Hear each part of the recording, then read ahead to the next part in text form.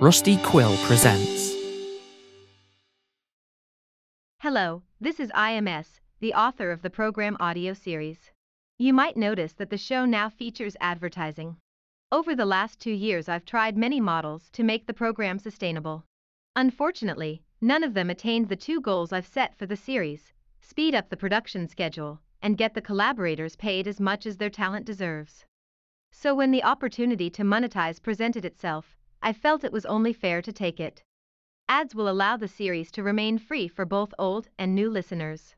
If you've been listening to the show for a while and find it deserving of your financial support, head over to programaudioseries.com/support or subscribe to the show in Apple Podcasts. This way you'll get the stories ad-free, receive bonus episodes, and additional goodies. Thank you. Written in the early 21st century, the following story is likely an allegory on pandemics that marked that era.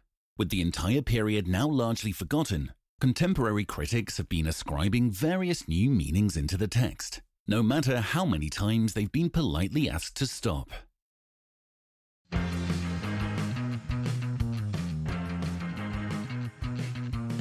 Arrival of aliens was depicted in many books, films, and comics, but none of them ever imagined they would land in a village in China. An extraterrestrial spaceship landed at a local airport in China this morning at 5:35 local time. How does anybody take those red-eye flights? I mean, they are simply inhumane. Once outside of the spaceship, the aliens greeted the Chinese delegation and wished peace and prosperity to all nations on Earth. A senior delegate asked if that included Taiwan. Visibly confused, the aliens answered it did, which is when they were politely escorted out of the country. Aliens next landed in the U.S., where they received a much warmer welcome. Not because Americans were crazy about extraterrestrial visitors with unknown intentions, as much as they simply wanted to spite the Chinese. This is also where the aliens gave their first interview on live TV. Hello, everybody, and welcome to the morning show. Thank you. All right, let's get this show started. Our guests today are out of this world. With us are 2 representatives of an alien race. Hello. I am Sete, and this is my clone, Otto. Thanks for having us. So, you guys are clones? Yes. Otto and I separated into 2 entities via mitosis 2 weeks ago. We are identical clones. Except that obviously I'm the more handsome one. Is Otto a first name or a surname? Names are such a homocentric concept. We don't have names. We call ourselves after our generation. Hence, Sete and Otto. Oh, I see. What about a name for your species? What do you call yourselves? Translated into your language, it would be Bacillus sapiens. Bachi for short. And how are you, Batchy, liking Earth so far? It's a place. I like the color of sky you went with. Perhaps a tad too blue for my tastes, but it'll come back in fashion, I am sure. And my goddess, there is a lot of water. You guys are really into water, huh? Forgot the planet. Tell me, how are you liking humans? Humans don't exactly have the best reputation in the cosmic circles. I mean, just look at your overall rating. We have an overall rating? It's 4 stars. Out of 5. Out of all the stars in the universe. That sounds like it's not very good. You're also very bad at mathematics. Oh, so bad. Also, you're full of bones. So many bones. Whatever little intelligence your bodies contained probably leaked out. Leaked out? You humans leak everywhere. Sweating and pissing. You even leak water through your eyes, for crying out loud. If you guys dislike water so much, why did you even visit? We crash landed, you idiot. What superior intelligence do you think would come to this backwater? Oh, okay, we're done. Goodbye. Now, wait a second. Why don't we just... This interview is over. Whoa. Now, just... And you stink. And you smell of elderberries. The human-Bachi relationship went only downhill from there. Soon a war was declared, and ethnic cleansing started, as ethnic cleansings are wont to do. Hi, fellow citizens. Y'all watching horror and consternation how the Bachi newcomers brazenly commit acts of transgression, even violence. To this I say, no one is allowed to oppress or mistreat humans except for other humans!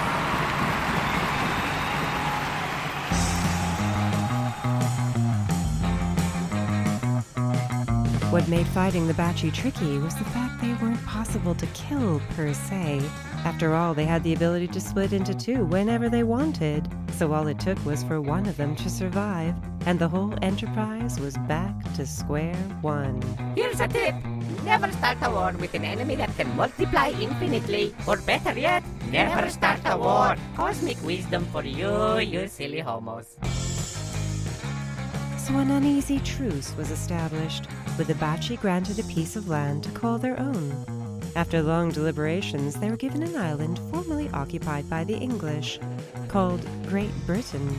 While former occupants were not too keen on the resolution, the rest of the world largely considered the arrangement a win-win. Over the next few years, humanity grudgingly admitted the Bachi into the global community. They even got a seat in the United Nations. There was an opening after all. Most people still hated the Bachi, not so much because of the things they did, but because of how well things seemed to be going for them. With their superior mathematical skills, they took advantage of the stock market and made a killing by investing in various financial instruments of suspicious value and dubious morality. Oh, yes. And before we arrived, you guys were such paragons of equity. Oh, look at all the billionaires and famines in this utopia. Oh, big burn. 10 years after the arrival, the Bachi requested to return to the TV show where they were first featured upon their arrival, even though by then the television viewership went down the toilet. Good morning, everyone, and welcome to the show. Thank you. Thank you so much. You're so kind. All right. We have an exciting show for you today. We have with us in the studio our old, let's call them friends, the Bachi aliens, 1907 and 1908.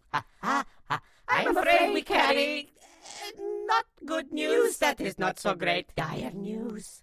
Earlier this March, space plague reached Earth. Billions of lives are in danger, both Bachi and human. There is, however, a saving grace. Not that you deserve it, you boneheads. We possess technological solution that can stave off the sickness. A simple brain implant. No need to fear. All of us have already got it. Count yourself lucky. We are even giving them to you. Only the brain implants can save us all. You do have brains, right? The Bachi continued to explain how brain implants would confer lasting immunity against the space plague, with no ill side effects.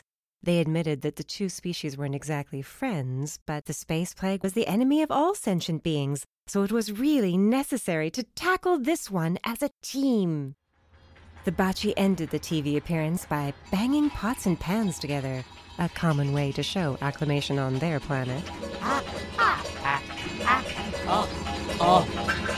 Humans didn't have the technology to detect the space plague, but mortality rates for people over 70 did seem exceptionally high that year, so something was clearly afoot.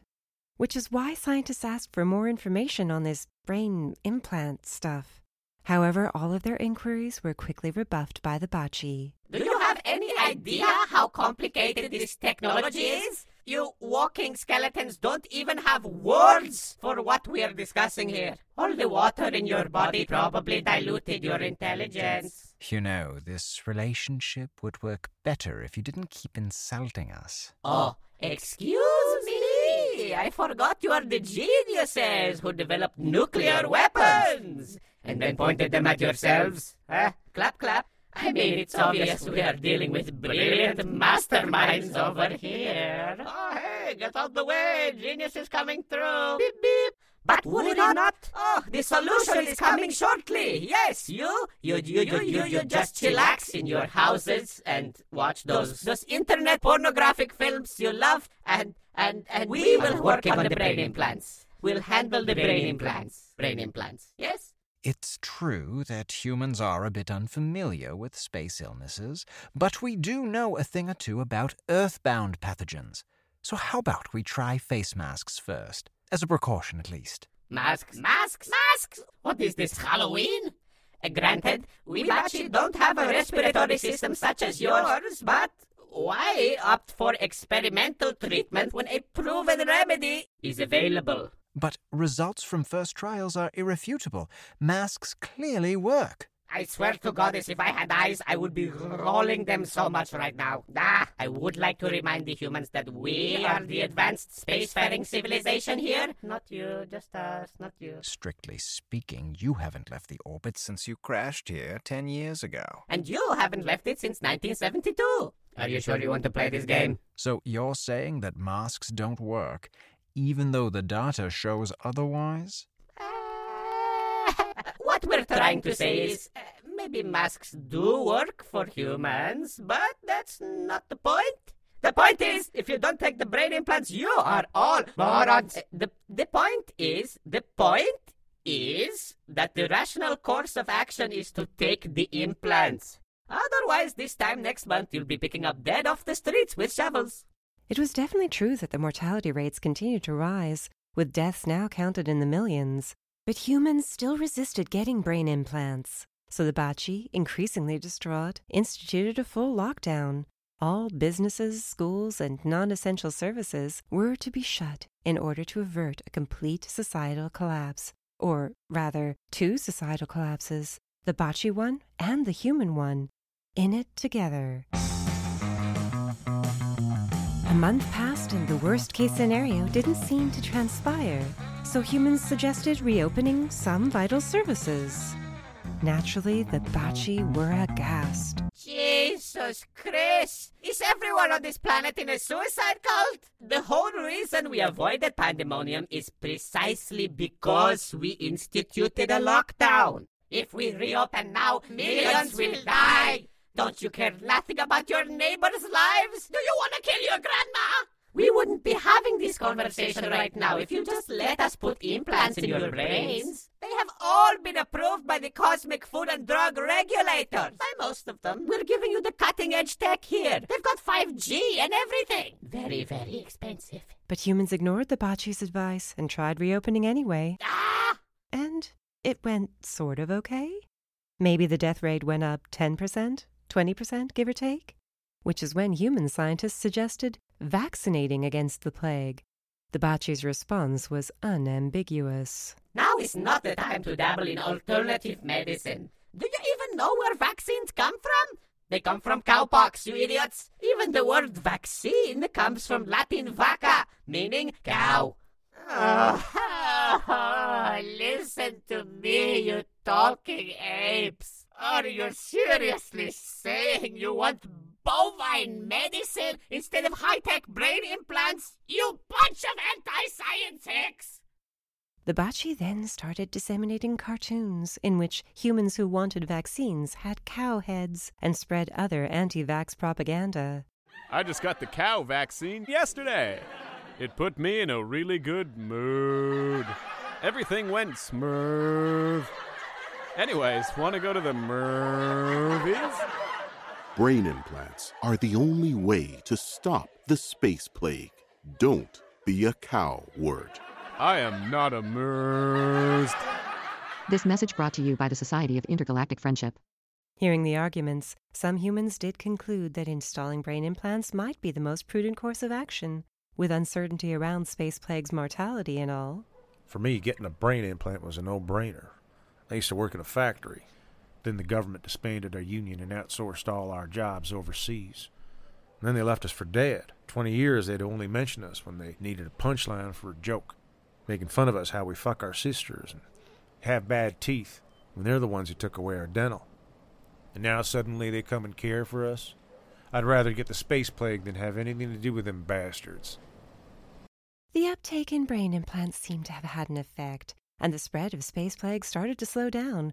The adoption rate plummeted, however, after a few implants exploded inside the recipients' craniums.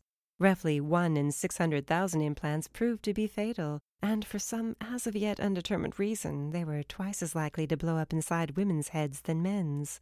So humans stopped taking the brain implants and switched back to vaccines again. Jesus fucking Christ. Come on, slack us some cut. 1 in 600,000 is not bad, huh? Statistically speaking, your chances of dying are twice as high every time you sit behind the wheel. Vroom vroom, now you're dead.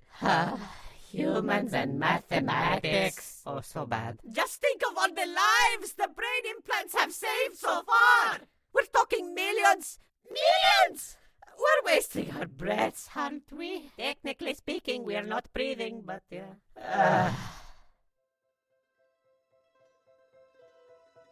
In the years ahead, the battle between the proponents of brain implants and the advocates of vaccines waged on, while the global mortality rates continued to increase and decrease in regular cycles, almost as if the affliction was coming in waves. It was not clear, however, if the waves were rising or ebbing, nor if the next one would be the one the Bachi swore would be fatal. So humans and aliens continued to point fingers and appendages at each other, left and right, right and left, and not once did it occur to either of them to point the blame somewhere else. Please, humans, please. We must beat the space plague together. Think of Grandma's continued existence. You only have a few of those. Can you get more grandmas? No, they only have 3 grandmas. Well, better not kill them then. I think most of your problems stem from not being able to take criticism. These bony leakers are no good. You just watch those videos of the teenagers dancing on the personal computer phones. Why is a queen valuable? Why is her family matter to you? It doesn't. Okay, you watch all the documentaries about frogs and the blue planet. Oh, so much water in that one. Never enough water with you, you silly sponges. You watch all the Korean women smoosh their face into bread. Now go and get a Starbucks.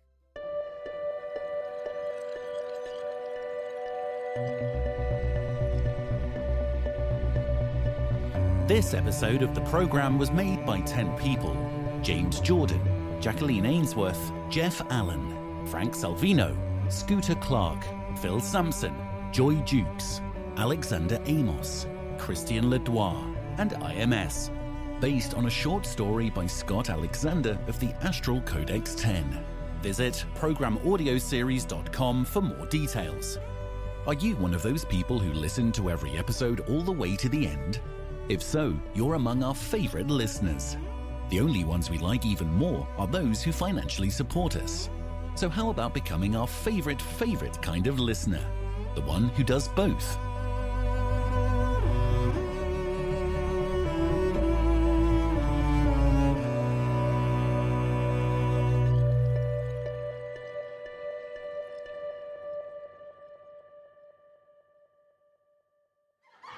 Guess what? I've got a fever. And the only prescription is more cow cells.